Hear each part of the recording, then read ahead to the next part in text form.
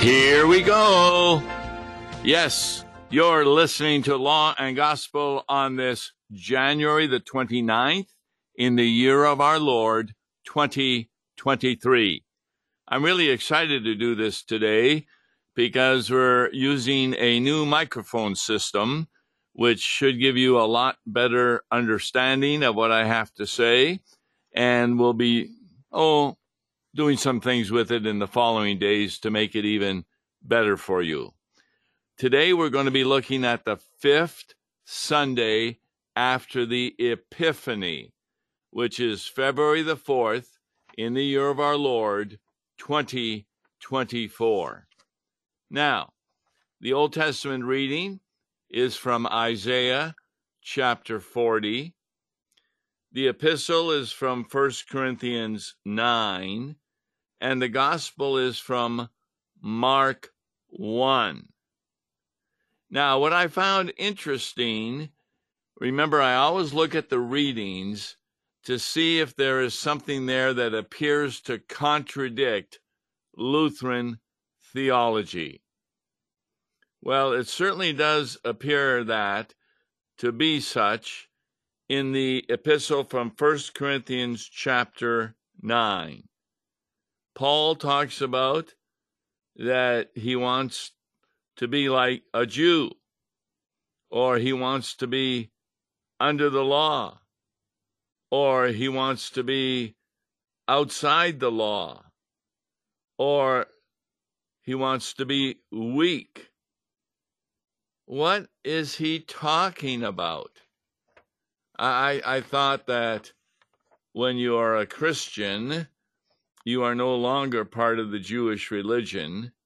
So we need to look and examine what he has to say about these items. 1 Corinthians 9, chapter 16. And remember my email address, tombaker@brick.net. That's BRICK.net. In case you ever want to write me a question, etc. And a lot of times, leave your phone number, because I like talking to people rather than emailing them. It helps me get the correct information to them. Okay. Verse 16 of chapter 9 of 1 Corinthians.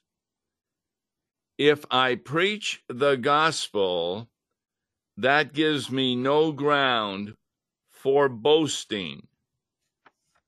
What? Don't we want to boast about the fact that we preach the gospel?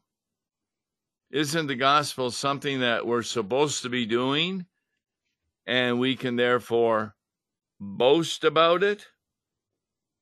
Well, why does Paul say he can't boast about it? Well, because when you boast about something, it's really of your own making. And the gospel is not of your own making. He says, for necessity is laid upon me. Woe to me if I do not preach the gospel. You see, that is the life of the Christian. We live the gospel. And what is the gospel? It's trusting in the promises of Jesus Christ. That's really amazing. It's the life of sanctification. Once we have been justified, you can't boast about being justified, because that is a gift from God where he has declared you as righteous. He goes on and says in verse 17, For if I do this of my own will, I have a reward, but not of my own will. I am still entrusted with a stewardship. Now, we talked about recently, what is a steward? A steward is somebody who is given an assignment. He may be the person at the wedding who makes sure all the food is available and people have sufficient to drink. Or a steward may be someone who is taking care of a project and he's given the responsibility. We have a stewardship of being entrusted with the gospel. That is something that we will want to do. Paul then says, what then is my reward? If I can't boast about it, then why am I doing it? Because he says that in my preaching, I may present the gospel free of charge, so as not to make full use of my right in the gospel. What's he saying there? He doesn't want to give the impression that because of his lifestyle, he can talk about the gospel because he is so good. He doesn't want to give anybody the impression that being good is what saves you. No good works can bring you into a right relationship with God, because your good works are not of your own boasting, but a proper good work is a work of the Holy Spirit working within you. So what Paul is saying, he wants to present the gospel free of charge. Well, what's the opposite of the gospel that is not free of charge? It's the law. When you read the Ten Commandments, do you hear what they're saying? You shall have no other gods before me. You shall not take the name of the Lord your God in vain. You shall remember the Sabbath day to keep it holy. Do you notice how the law is telling you what you have to do in order to receive salvation? The gospel is free of charge. It's talked about in the Bible as being able to be bought, but without any price, because it's free of charge. How did that happen, that the gospel is free of charge? Because Jesus bought the gospel for us when he died on the cross. Upon the cross were his wounds in our place. Jesus was our substitute in order that we do not have to pay for our sins. Jesus paid for our sins. And as he paid for our sins, we are given the gift of the forgiveness of sins. And what does that mean? We've said it 1,000 times. We'll say it again. The forgiveness of sins means that God no longer holds you accountable for your sins. Now, try and do something wrong in society, like going over the speed limit, robbing a bank, taking money for your business inappropriately. Well, guess what? None of that is free of charge. You will have to pay a payment or time in jail. You may ruin your reputation etc. But what God does with the gospel is he pays for that which you have done. He pays the price. He is the sacrifice. He is your Redeemer. In Jesus' day, the word Redeemer meant someone who bought a slave out of his slavery. He paid the money. It's kind of like my dad was a redeemer when I would go to the movies. Well, I didn't have any money. I could not get into the movies, but he would give me some money, not only to see the movie, but also maybe to buy some popcorn. He redeemed my way into the movies. Jesus has redeemed your way into the kingdom of God. So what difference does that make? Verse 19 really gets into it.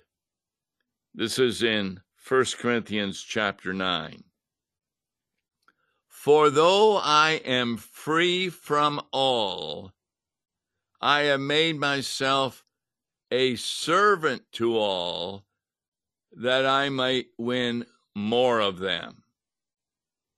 Now, the word servant can also be translated as slave. Jesus was our servant. He was enslaved in order that you might be forgiven your sins.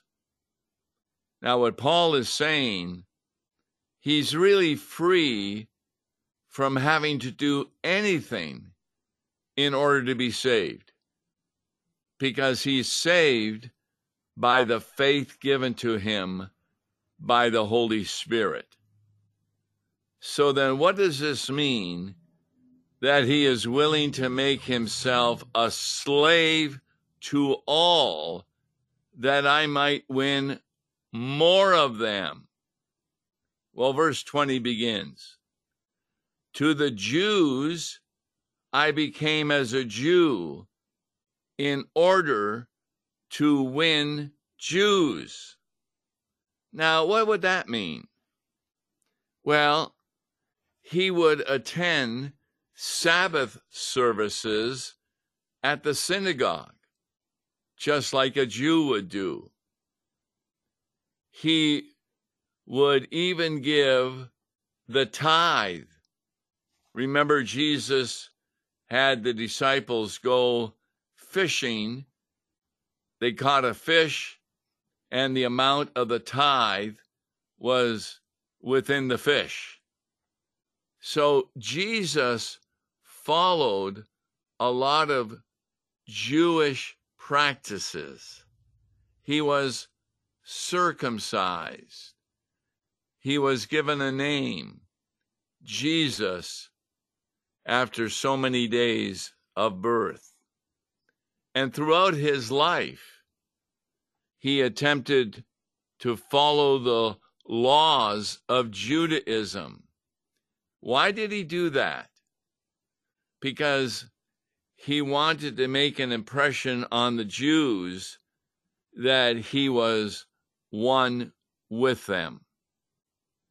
So we even have a congregation here in St. Louis that is specifically set aside for Jews. It's Lutheran Church, Missouri Synod, but much of its liturgy is taken from Jewish festivals. So during the Passover, they have special services, and during other kinds of times when the Jews have special occasions, this congregation follows that. And more Jews visit them, and they learn about how these various occasions are all pointing to Jesus Christ as their Savior. Remember the Passover? Blood was poured over the doorway and upon the lintel. The angel of death passed over. They are taught that that was speaking of Jesus, who died on the cross, and his blood was on that cross, and the angel of death will pass over us who have faith in Jesus Christ. That's how a Jew practices being Jewish. The next one. To those under the law, I became as ones under the law. But then in parenthesis, in the English, which is from the Greek, though not being myself under the law, that I might win those under the law. What's he saying there? Well, there were a number of ceremonial laws that the Jews would follow. That would be being under the law. Jesus gladly followed many of those ceremonies in order that he might win those who were also following those ceremonies under the law. Therefore, though he was not under the law in the sense that he was being saved by obedience to the law, he was still obedient to the ceremonial laws many a time in order that he might not distance himself from those who lived under the law. Verse 21 is a very interesting one. To those outside the law, I became as one outside the law. Now, doesn't that mean that Jesus broke the law if he was outside the law? But once more, the Greek has a parenthesis. After he says, to those outside the law, I became as one outside the law, he then says, not being outside the law of God, but under the law of Christ, that I might win those outside the law. Now, where did Jesus do that? Well, you'll recall that the Pharisees hated a number of classes of people. They hated lepers and others who had diseases because they thought that that was from God as a punishment. Jesus healed many of those that the Pharisees thought were outside the law. And remember the prostitutes and the tax collectors that he would sit down and eat with. So he became as one of them in the eyes of the Pharisees. How can you sit down with a tax collector who is Jewish, working for the Romans, trying to collect taxes? Wow. So even in that situation, in our day, for example, I befriend people who are gay, not because I believe that gay is a right way of living. No, someone who dies in that situation will probably go to hell. But I will still meet with them, talk with them, be friends with them, and as the Bible says, love them in order that they might be saved and be taken away from that which would send them to hell. Verse 22, to the weak I became weak, that I might win the weak. Now, what's an example of that in the Bible? Well, remember, there were those who were told that if you eat meat offered to idols, then you would get the idol's support. And many Christians began to live in that way, thinking that they would be stronger if they had idolatry support. Well, Paul talks about that. He says, I would eat the meat, but make it clear to the people that I was not getting any special strength or anything from this meat which I ate. And that way he would help the weak get away from such things. What are the weak doing in our day and age? Look how many people use drugs, illicit drugs, illegal drugs.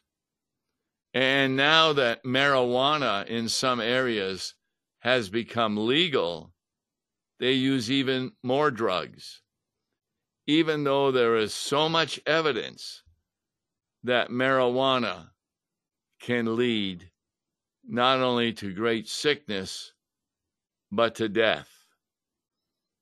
On YouTube, there is an instance when a mother had 3 children in the car. She had marijuana in her system, and nobody knew about that. And she ended up driving down the wrong way on a highway. Everyone was going west, and she got in the east way. And she crashed her car into another family and killed everyone in her car and the other family. And the only drug they found on her was marijuana. So those are people who are weak, and they take drugs because it gives them a high. What does Paul say? No, I even befriend such people. He says at the end of verse 22, I have become all things to all people, that by all means I might save some. I do it all for the sake of the gospel, that I may share with them in its blessings. Remember, as he said before, those blessings come free of charge. There's no charge at all. Now, in our day, if you go to social media, oftentimes you'll see, oh, this is free of charge. And then, well, then I'm going to order that. One was a set of tools that they look pretty good on the internet. But when you go to order them, the tools are free of charge, but the postage is $8. And they're in a small package. Now, I mail a lot of things in small packages, and they don't come to $8. So they're giving you a lie. These tools are free, but of course you got to pay the $8. But that $8 is really covering their cost, even for the tools. In contrast to that, the gospel of Jesus Christ is free of charge. There's no postage. There's no anything. One repents of the sins, and you receive the gift of the forgiveness of sins. Verse 24 goes on. Do you not know that in a race all the runners compete, but only one receives the prize? So run that you may obtain it.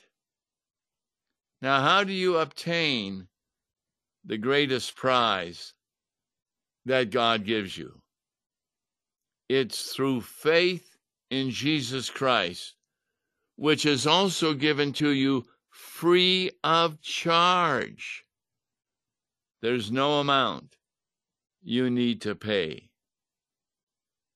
And therefore, that's how athletes exercise self-control in all things.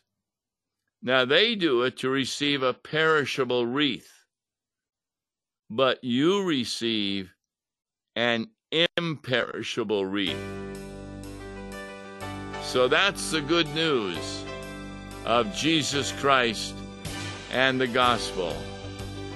It's given free of charge, and we become all things to all people to get that gospel. I'm Tom Baker. Join with us tomorrow to examine the hymn, Hail to the Lord's Anointed. God bless you. Listen to Law and Gospel each weekday morning at 9:30 on KFUO. For a tax-deductible gift to Law and Gospel, please make your check out to Law and Gospel and mail to Law and Gospel, P.O. Box 28910, St. Louis, Missouri 63132, or call toll-free 1-877-267-1962. Views and opinions expressed on Worldwide KFUO may not represent the official position of the management or ownership of KFUO, the Lutheran Church Missouri Synod. If you'd like to comment on programs or topics heard on Worldwide KFUO, write us at KFUO, 1333 South Kirkwood Road, St. Louis, Missouri 63122. You can also leave a question or comment on our comment line at 314-996-1542. We are the messenger of good news, Worldwide KFUO.